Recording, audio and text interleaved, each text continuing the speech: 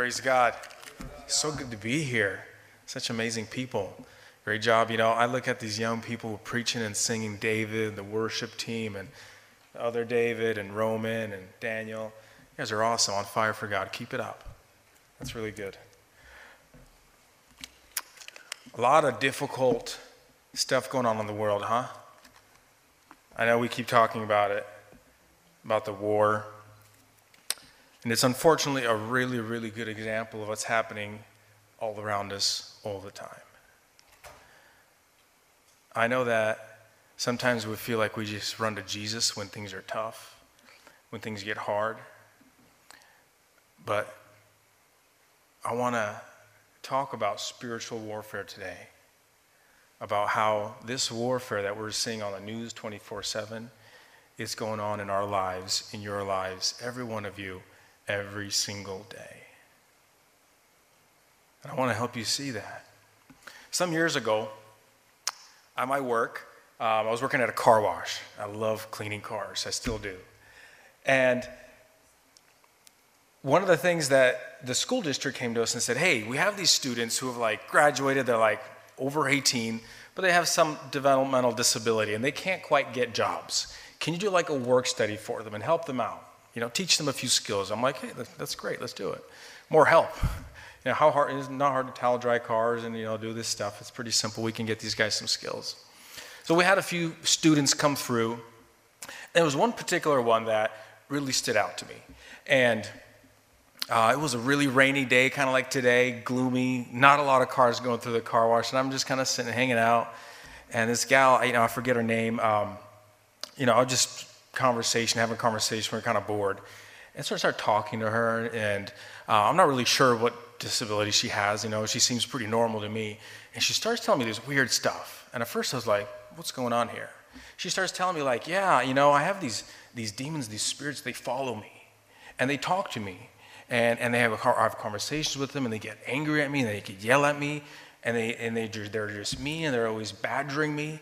She was kept on going, and I was like, is she serious? I was kind of confused, kind of taken back. I've never had anybody talk to me about spirits that are in their life and talking to them. It was just so, I know it's real. I've seen it in the Bible.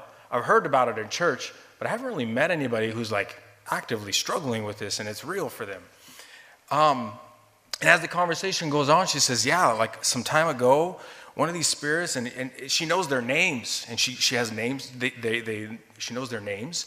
This particular one was telling me to jump off a bridge, and I got so close. I was standing on the ledge, and it's telling me to jump, and thank God, feeling I didn't, and somebody intervened.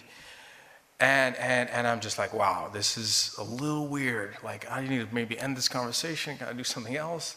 I don't know if she's telling the truth or she's making all this up. And then she says something very interesting. She says, and I have the ability to discern spirits. She's not claiming to be Christian. She's not claiming really to be anything. I really didn't ask, but she believes it.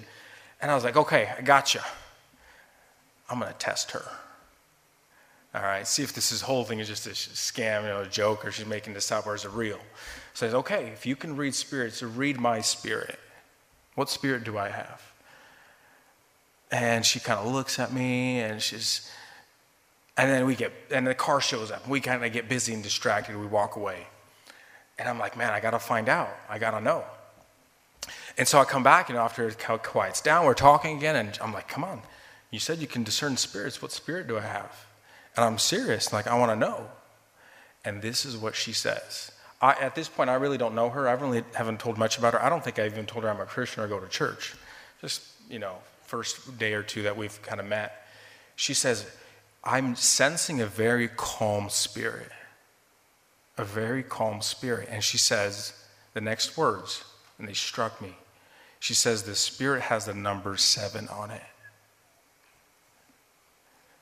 Do you know what God's number is?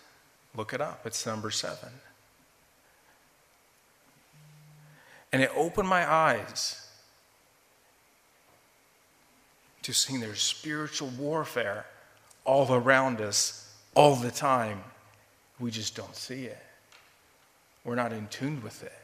We assume everything's fine, everything's normal, I'm just having a regular day. and dismiss any kind of spiritual warfare that's going on. In fact, I was writing this line today about spiritual warfare and how it's happening every day. And I'm like, so what battle have I had today? And I'm like, nah, everything's been pretty good. I mean, except getting up in the morning, maybe. That was a struggle. And little did I know, as I'm driving here today, I get bombarded. The devil, he wants to attack us in every way possible. He wants your heart. He wants to steal your heart and destroy your faith. And he does it a very, very tricky way.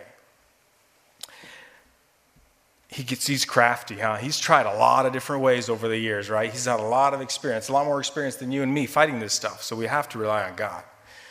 And so the one way that is very, very popular for him to use is to make agreements with us, to get us to agree something that's maybe not all the way true, maybe a half-truth, or maybe not true at all, but he wants us to believe in it, because as soon as he gets us to believe in it, he got his foot in the door.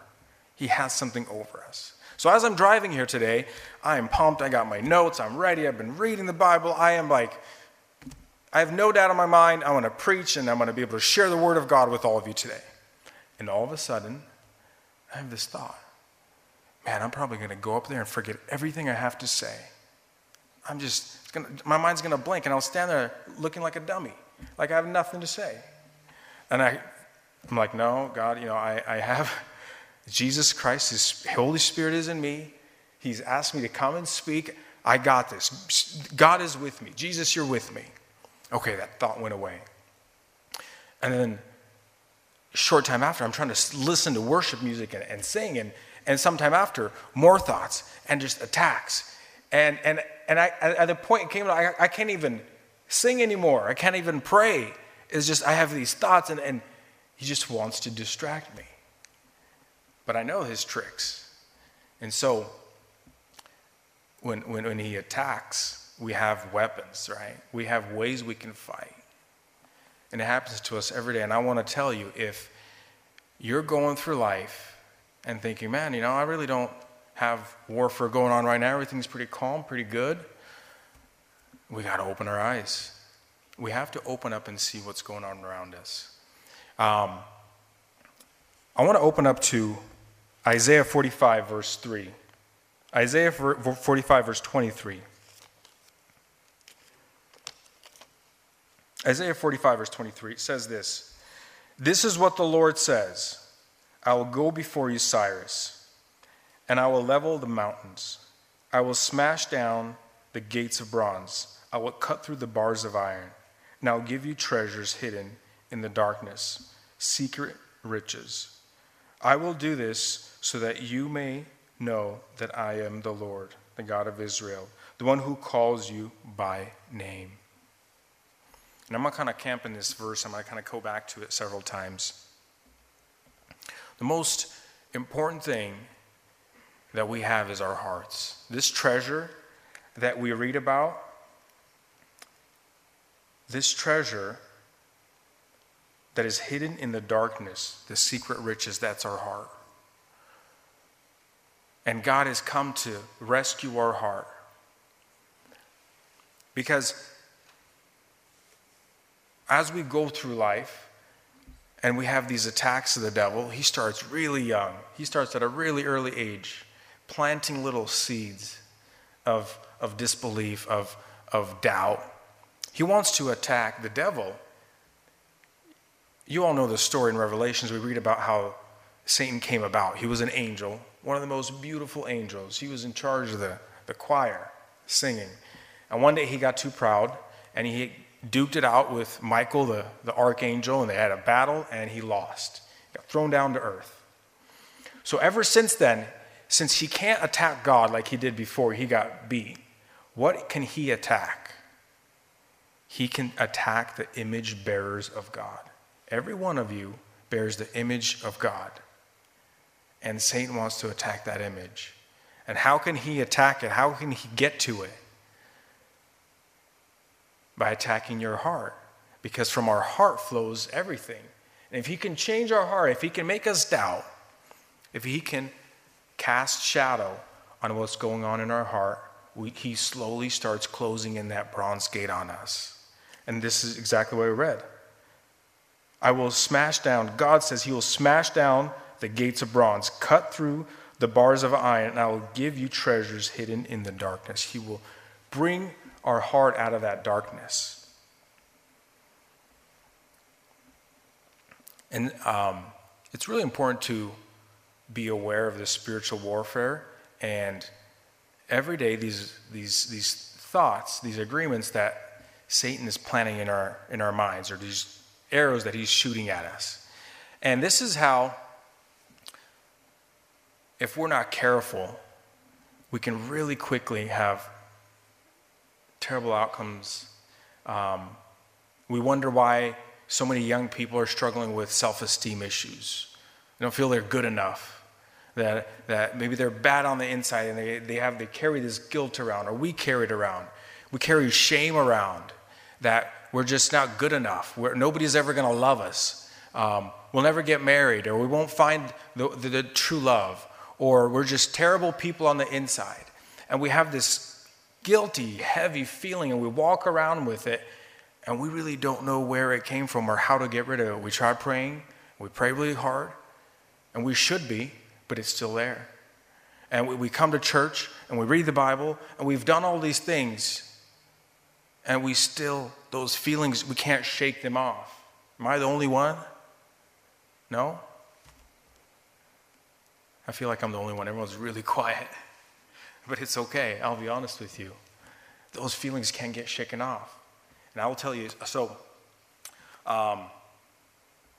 when I was, some years ago, trying to get into the University of Washington, and I kind of went the Slavic route, did running start at the high school, and finished my 2 years, barely somehow, I don't know, and time to apply for UW. And I fill out the application, I do all the things, and I try so hard. I go in, I take the written exam, and I missed it by like a hair. I didn't quite get enough points. And I was so devastated. And Satan used that as a great opportunity. He used that as an opportunity to make an agreement with me, to make a contract with me, to have me believe in something that isn't quite true. Because I didn't get in, he's like, yeah, Dima, you're just not that smart. You're just not good enough for UW. That's really what it is. There's all these other people getting in. They are good enough, but you're not. And I believed it. And do you know why? Because I've made earlier agreements with him on a similar subject. And I'll go all the way back. And it took me a while it's like peeling back an onion. There's all these layers of things you've believed over the years that you don't even know why you believe it. We don't even know why. Like, why do I think I'm ugly? Why do I think I'm not good enough, or not capable enough, or not worthy enough, or just nobody's ever going to be my friend? And we have those thoughts, and we try to shoo them away. And maybe sometimes we could white knuckle it, and we can just be close enough to God for some time where those thoughts stop bothering us. But as soon as we relax and let go, those feelings flood back. It's because years over years we've believed agreements, and we've built a contract with Satan believing his lies. And so for me, this was early on. Let's say I was homeschooled like first and second grade. And so then when I went to real school, I kind of didn't fit in. I didn't really feel like I was good enough for the rest of the people, because all these kids, they've gone to school together for all these years, and I was kind of the outsider. And I didn't feel good enough, and I was the only Russian, so I didn't feel good enough. And so I already started believing that little lie at, age 12? Compound that with other things, not having the right clothes. How many of you, maybe not all of you, went to school, didn't have the right clothes because your parents couldn't afford it?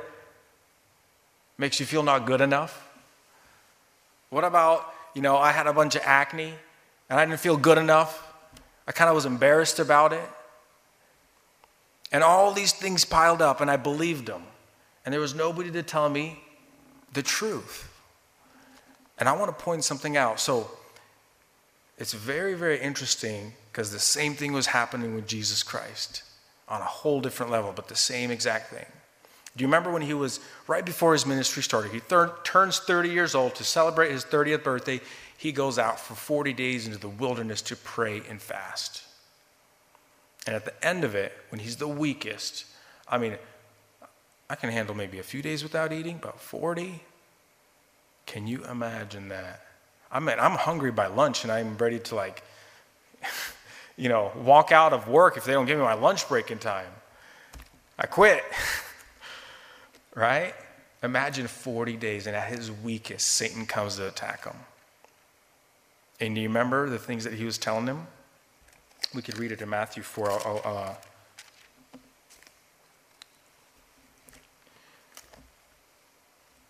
Matthew 4. During that time, the devil came and said to him, "If you're the Son of God, tell these stones to become loaves of bread." I mean, that's a true statement, right? Like Jesus could literally probably create loaves of bread out of that stone, right? I'm sure he could. It's kind of a truth. But it would destroy or it would stop what Christ was intending to do. And pay attention how he fights back. How are we used to fighting these thoughts and urges, right? When a thought comes to our head that we know is not true or we think is not true, well, what do? Satan, get away from me. Right? We get on our knees, we start praying, we start thinking about something else, we frantically, we get frustrated, we run away, we try to say it's not true. I love how Jesus fights these thoughts of Satan. Check this out. He says, "People do not live by bread alone, but by every word of God that comes from the mouth of God." Listen what he does. He battles the false statement with a truth. I mean, Jesus could have easily said, "Oh yeah, I can make bread out of loaves." He made bread out of thin air. I mean, that's easy. That's easy to do, out of rock.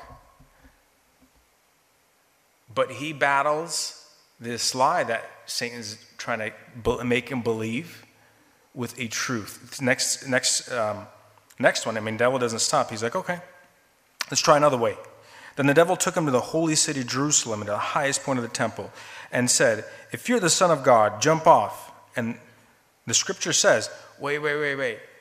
Now he's quoting scripture telling him a lie. I mean, look how clever he is. The enemy, he knows the Bible really well. He's now quoting scripture. "He will order his angels to protect you, and he will hold you up with their hands, so you won't even hurt a foot on a stone." And Jesus uses the same way. Jesus responds, "The scripture says also, you must not test the Lord your God." He doesn't say, "Get away from me, Satan." He didn't say anything. He responds with the truth that is in the scripture.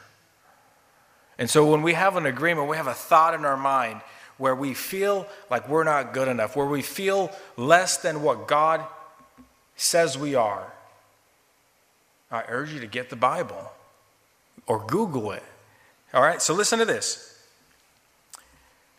When you have a thought comes to your head, your mind, and nobody cares about you. Right? I've had that thought. Nobody cares about you. Nobody's going to really step up for you, protect you. Even your parents, look, they don't care about you. They're never home. They're at work. They've forgotten about you. Look at your friends.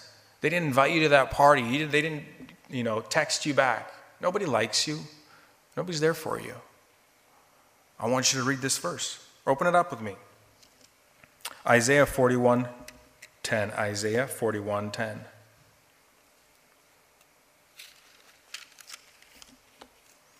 "Don't be afraid, for I am with you. Don't be discouraged, for I am your God. I will strengthen and help you. I will hold you up with my victorious right hand." Amen, huh? The truth is, God loves you. He knows you by your name. He cares about you. He's going to hold you up. He's going to be there for you no matter what. Somebody does care about you. That's the truth.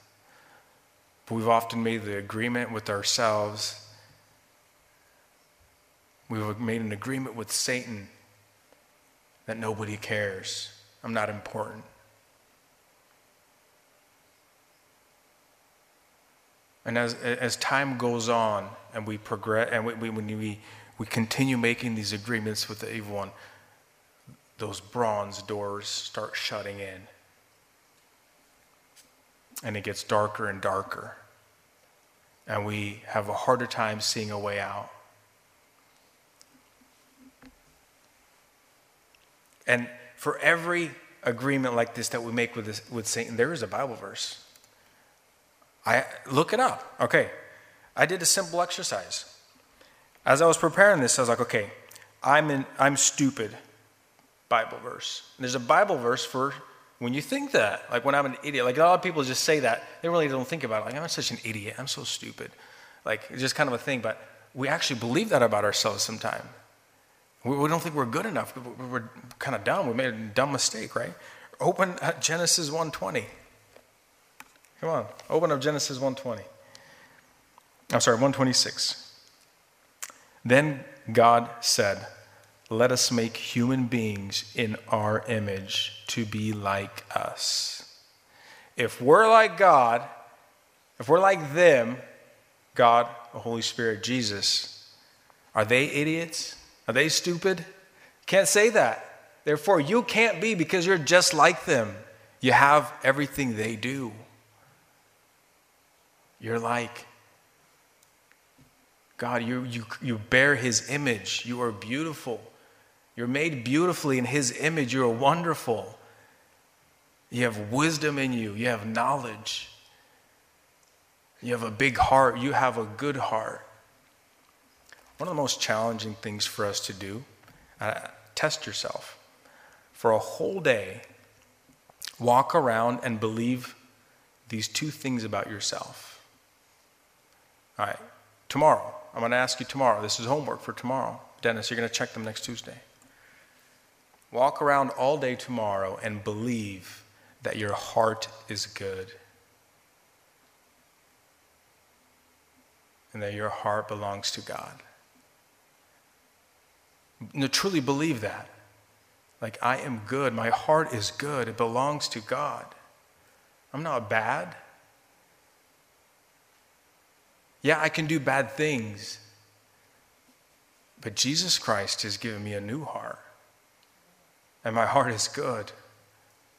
That is one of the difficult things for us to believe, because if Satan attacks our heart and he makes us believe any way possible that our heart is bad and we are for no good, he's won. He has defeated us because we have no more hope. And Roman talked about hope. Our hope gets sucked out of us because we have believed that we're not good. What can I do? What possibly can happen with my life? I'm no good.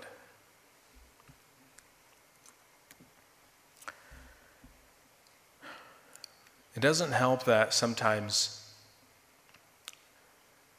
the people that should be closest to us, most godly, the people that we look up to, can hurt us the most. Do you remember the story about Jesus when he's about to be taken to the cross?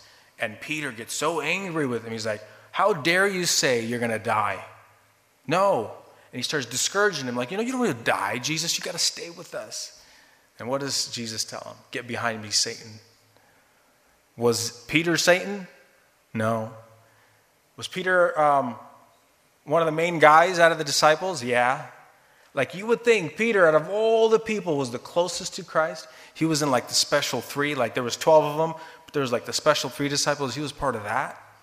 And yet he's the one who's trying to tempt Jesus and make an agreement. Yeah, maybe I don't need to do this. What if Jesus was human like us and believed it? Like, yeah, maybe I don't need to do this. Maybe have you tried praying and fasting sometimes, and you walk by the kitchen and it smells so good, and you're like, maybe I don't need to fast anymore. I think I'm good now. Right? The temptations, it's the devil trying to convince us, hey, you don't need this. You don't need to go through this pain. You don't need to go through this. This is hard. And unfortunately, I want to tell you, we see that the Pharisees, who was the most oppressive? Who was the one who did kill Jesus? Was it the Romans? Was it the pagans, the Greeks? It was the Jewish Pharisees who were the most outraged about Jesus and what he was doing.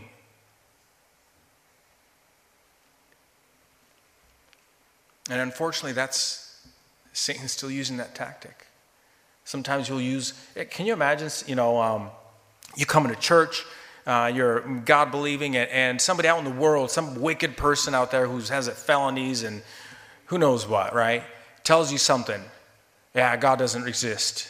Or, your hairstyle is bad, or you're doing this wrong. You really don't care about that person. You're like, look at you, I really don't care. But what if an elder in the church, your parents, say something that hurts? Oh, we cling on to that. It's because Satan wants to use imposters. He doesn't. It's really hard for him to use somebody outside of the world to influence you because he knows you wouldn't believe everything they're saying about you. But what if he can get somebody close to you to say something?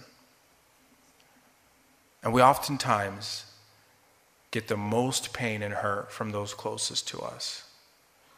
Those we trusted. Those people that were supposed to care for us, to be there for us, have hurt us. And now we have trust issues, and we struggle holding on to people and opening up. And we become isolated, and we become very guarded.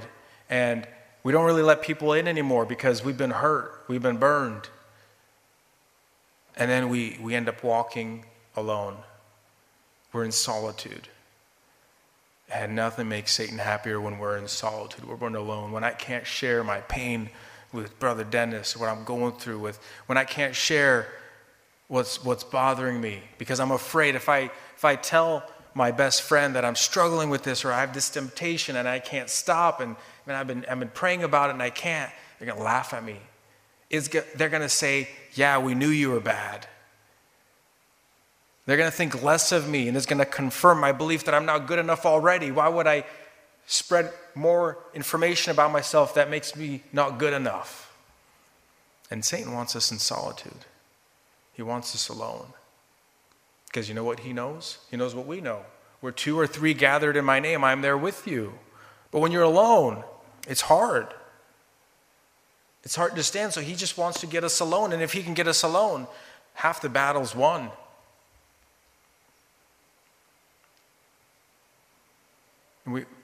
God called us to be in fellowship. Just like I read in Genesis. What did God say? In their image. Who's they? He wasn't alone. There was him, the Holy Spirit, and Jesus, the 3 of them. We have to have fellowship with our friends. This spiritual warfare is not won alone. We have the Bible, we have prayer, but we also need community around us of godly people that we trust. Because when the devil gets us alone in solitude, it's tough. I've yet to meet anybody who has overcome an addiction or any kind of fierce battle in their life alone. I've only seen people struggle alone until they come to a place where they realize they can't do it alone. And my urge to you today, young people, life's tough. We see those fierce battles in Ukraine. Those fierce battles are happening in our lives on a daily basis. I want to help you open your eyes to look and see. Ask yourself a question every day. Where's Satan? Where's the enemy attacking me today? What lie is he trying to make me believe that isn't true? That's why when we read about Joshua, what did God instruct Joshua to do? To meditate on his word every day. Because It is really difficult to know what is truth and what is not if we don't know what the truth is. If we don't know what truth is, anything that is said to us, we may believe it. But when we read the Word of God, we know truth. And when Satan comes and attacks our thoughts, we know we can expose him. We can expose him for who he is. We can expose those thoughts. I want to encourage every one of you today